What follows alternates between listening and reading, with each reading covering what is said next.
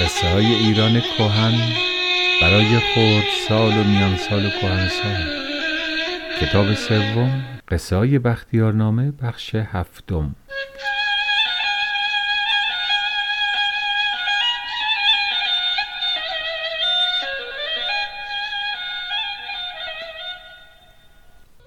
سلام بر دوستان خوبم، شبتون بخیر.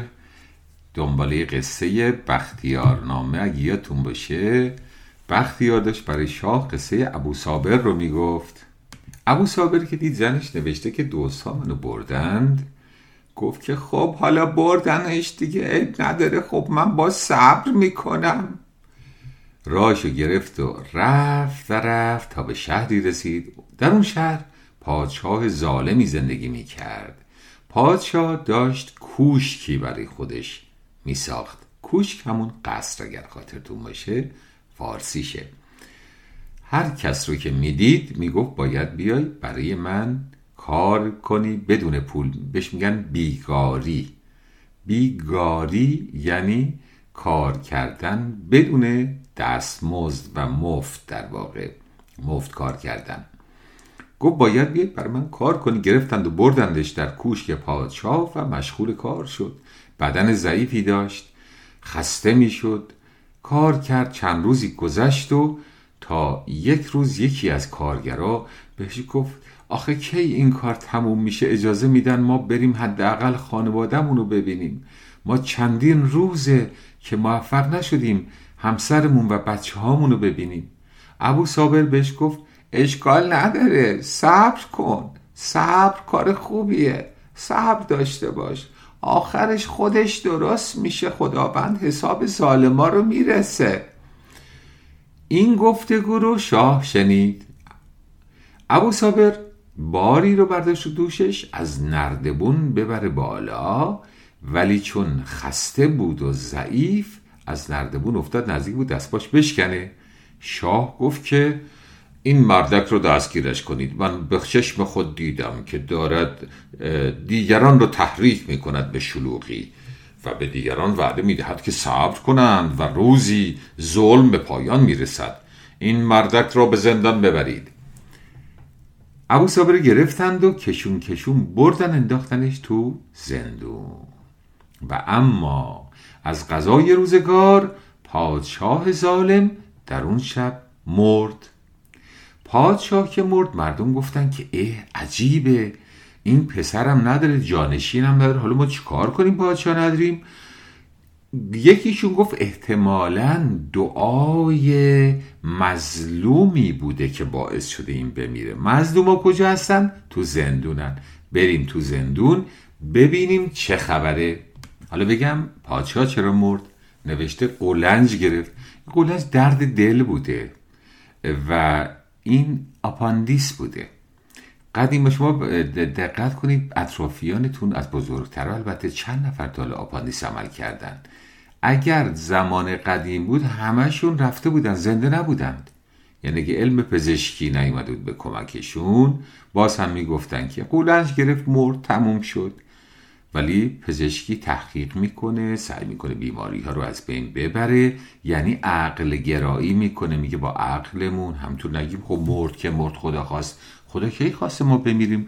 خدا اگه خواسته ما بمیریم خواسته ما دانشمندم باشیم، تحقیقم بکنیم، جلو ما رو که نگرفته. به هر حال این بیماری های قولنج، بیماری قولنجی که شاه گرفت همون آپاندیس هستش که یه شب کشتتش. بزرگان شهر گفتن بریم تو زندون ببینیم آه کی بوده. در ضمن از زندونی ها ما 3 سوال میکنیم. هر کس تونست این 3 سوال رو جواب بده معلومه که خیلی آدم باهوش و با فضیلت و با عقلی است و اون رو پادشاه خودمون میکنیم. اومدن تو زندون. آقای ابو صابر نشسته بود و داشت صبر میکرد. اومدن سوالا رو پرسیدن. ابو صابر جواب داد. گفتن به به، تو شایسته پادشاهی هستی. برداشتن کشون آوردن، شو لباس تازه تنش کردند و سوار اسبی کردند و بردندش به قصر، نشوندن روی تخت و همه بزرگان شهر اومدن باش بیعت کردن. بیعت کردن یه رسم در واقع قبیله‌ایه که سابق سران قبیله یه نفر که میشده فرمانده یا میشده شاه میرفتن میگفتن خب ما قبول داریم. افراد قبیله اون فرد، حالا هرچی تعدادشون تحت فرمان اون بودن دیگه، میگفت ما قبول داریم، یعنی من قبول دارم، همه قبیله هم قبول دارن، کسی جرأت نداره قبول نداشته باشه. بنابراین بزرگان قبیله میرفتن میگفتن که ما تو رو به عنوان شاهی قبول میکنیم، بهش میگفتن بیعت. به هر حال ابو صابر پادشاه خوبی شد، شروع کرد به رفتار خوب با مردم، همه ازش راضی بودن. کسایی که اهل حقه بازی بودن از اون شهر گذاشتن رفتن، دیدن دیگه جاشون در اون شهر نیست. تا روزی 2 نفر برای شکایت اومدن پیش پادشاه که آقای ابو صابر باشه. بعد یکیشون بازرگان بود، یکیشون همون دزده بود که پسرای ابو صابر رو دزدیده بود، اما الان دیگه ابو صابر رو نمیشناخت. گفت بگید ببینم شما مشکلتون چیه؟ بازرگان گفت که این مرد به من 2 غلام فروخته و پول آن راز گرفته. آن 2 غلام میگویند که برده نیستند و غلام نیستند و آزاد باید باشند. باید این مرد پول مرا پس بدهد. ابو صابر گفت ببینم حالا شما چی میگی؟ گفت که نه قربان، بی خود میگه، این رفته با این غلاما بدرفتاری میکنه، اونا مجبورن این رو بگن و یعنی الکی میگه این حرفا چی؟ اونا برده بودم من فروختمشون.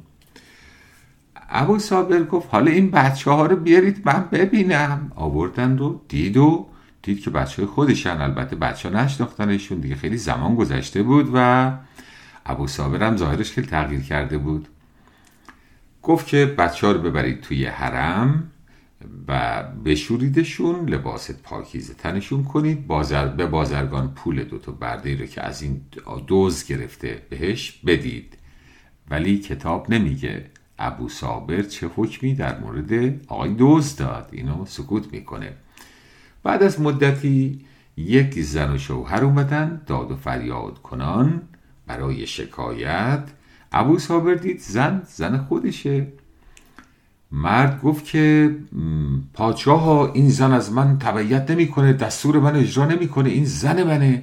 زن گفت نه دروغ میگه، پادشاه من همسرش نیستم، من همسر مردی بودم به اسم ابو صابر، اون مرا دزدیده است. ابو صابر گفت که بسیار خوب، زن رو ببرید توی حرم و بهش رسیدگی کنید. ابو صابر به دزدا گفت که میدونید من این بچه های من بود تو میگفتی بردن، یادت از من دزدیدی؟ یا اون آقا تو این زنی که بردی زن من بود، من رفته بودم نون بیارم واسش، برداشتی بردیش. ولی میدونی چرا شما موفق نشدید؟ من الان پادشاه شدم برای اینکه من صبر میکنم. آدم خوبه که صبر بکنه. بختیار قصه که به اینجا رسوند گفت که پادشاه ها بنابراین ابو صابر از صبر کردن بد ندید و شما هم بهتره که بزرگی کنید و صبوری پیشه کنید. صبوری یعنی همون صبر. پادشاه که از قصه خوشش اومده بود، با اینکه خب میدونید این قصه دیگه زیادی احمقانه بود، ولی خب به هر حال ما میدونید با ذهنیت مردمان اون زمان آشنا میشیم. شما مثلا میرید یه جا آثار باستانی میبینید مثل تخت جمشید یا مثل آثاری که از رومی ها باقی مونده یا از یونانی ها باقی مونده. خب ما الان ساختمونایی داریم که بسیار از این ساختمون ها عظمتش بیشتره، اما چرا اینها با اهمیته؟ به خاطر اینکه یادگار دوران قدیمه و ما میتونیم ببینیم که قدیمی ها در چه ساختمون ها، خونه ها و قصرهایی زندگی میکردن. ارزش تاریخی داره. قصه هایی هم که من براتون دارم میگم تماما ارزش تاریخی داره. با کارتون های تلویزیونی متفاوته. اینها فرهنگ قدیم مردمه. شما انگار سفر میکنید به ذهن آدم‌های 1000 یا 2000 سال پیش و از چشم اونها به دنیا نگاه میکنید وقتی این قصه ها رو گوش میکنید. و اما اون روز هم گذشت و پادشاه نکشت این جوان رو که پسر خودش بود البته تا روز روز بعد باز وزیری اومد جلو، وزیر پنجم، و گفت پادشاه ها اگر شما این مرد را تنبیه نکنید مردم گستاخ می شوند و فکر می کنند که هر کس می تواند به دیگری تجاوز کند و در امن و امان بماند. خواهش می کنم در مورد کشتن این جوان دزد اقدام کنید. پادشاه گفت باشه، بختیار را بیاورید. بختیار را آوردن، گفت جلاد گردنش را بزن. جلاد خواست گردنش رو بزنه که باز بختیار گفت پادشاه ها اگر شما کمی در کشتن من صبر کنید، تأمل کنید و اجازه بدید که زمان بگذره، شاید مثل پادشاه یمن از کار خودتون پشیمون نشید. پادشاه گفت که قصه پادشاه یمن چیست؟ گفت بله، در روزگاران قدیم پادشاهی بود در یمن که پادشاه خوبی نبود، ظالم بود و خون به ناروا میریخت. این پادشاه غلامی داشت سیاه که اسمش ابرهه بود. ابرهه پسر پادشاه زنگبار بود. زنگبار خب یک کشوری بوده در آفریقا که سیاه بودن، ولی نمیذاش پادشاه بفهمه که خود این سیاه هم پسر پادشاهی است که در غریبی اینجا به اسیری آوردنش. خب نگران بود که پادشاه یمن بگیره یقش و بگه خب پادشاه زنگبار تو بیا اینقدر طلا به من بده تا پسرت بهت پس بدم. نگران این چیزها بودن. روزی رفته بودن به شکار. پادشاه خواست با تیر آهویی رو بزنه، اما اسبش دو دستش رو آورد بالا و تیر پادشاه به هدف نخورد. جوان یعنی همین ابرهه تیری گذاشته بود توی کمان بندازه که اگر تیر پادشاه نخورد به آهو تیر این بخوره. در اثر حرکتی که اسب پادشاه کرد تیر خورد به گوش پادشاه. گوش پادشاه زخمی شد و خون جاری شد. پادشاه دستور داد که این جوان ناخلف را بکشید، گوش مرا زخمی کرد. خواستن بکشنش. جوان سیاه التماس کرد و گفت پادشاه ها خواهش میکنم منو ببخش، من واقعا قصد زدن تیر به گوش شما رو نداشتم، به خاطر حرکت اسب بود. خودتونم دیدید تیر شما هم به خطا رفت.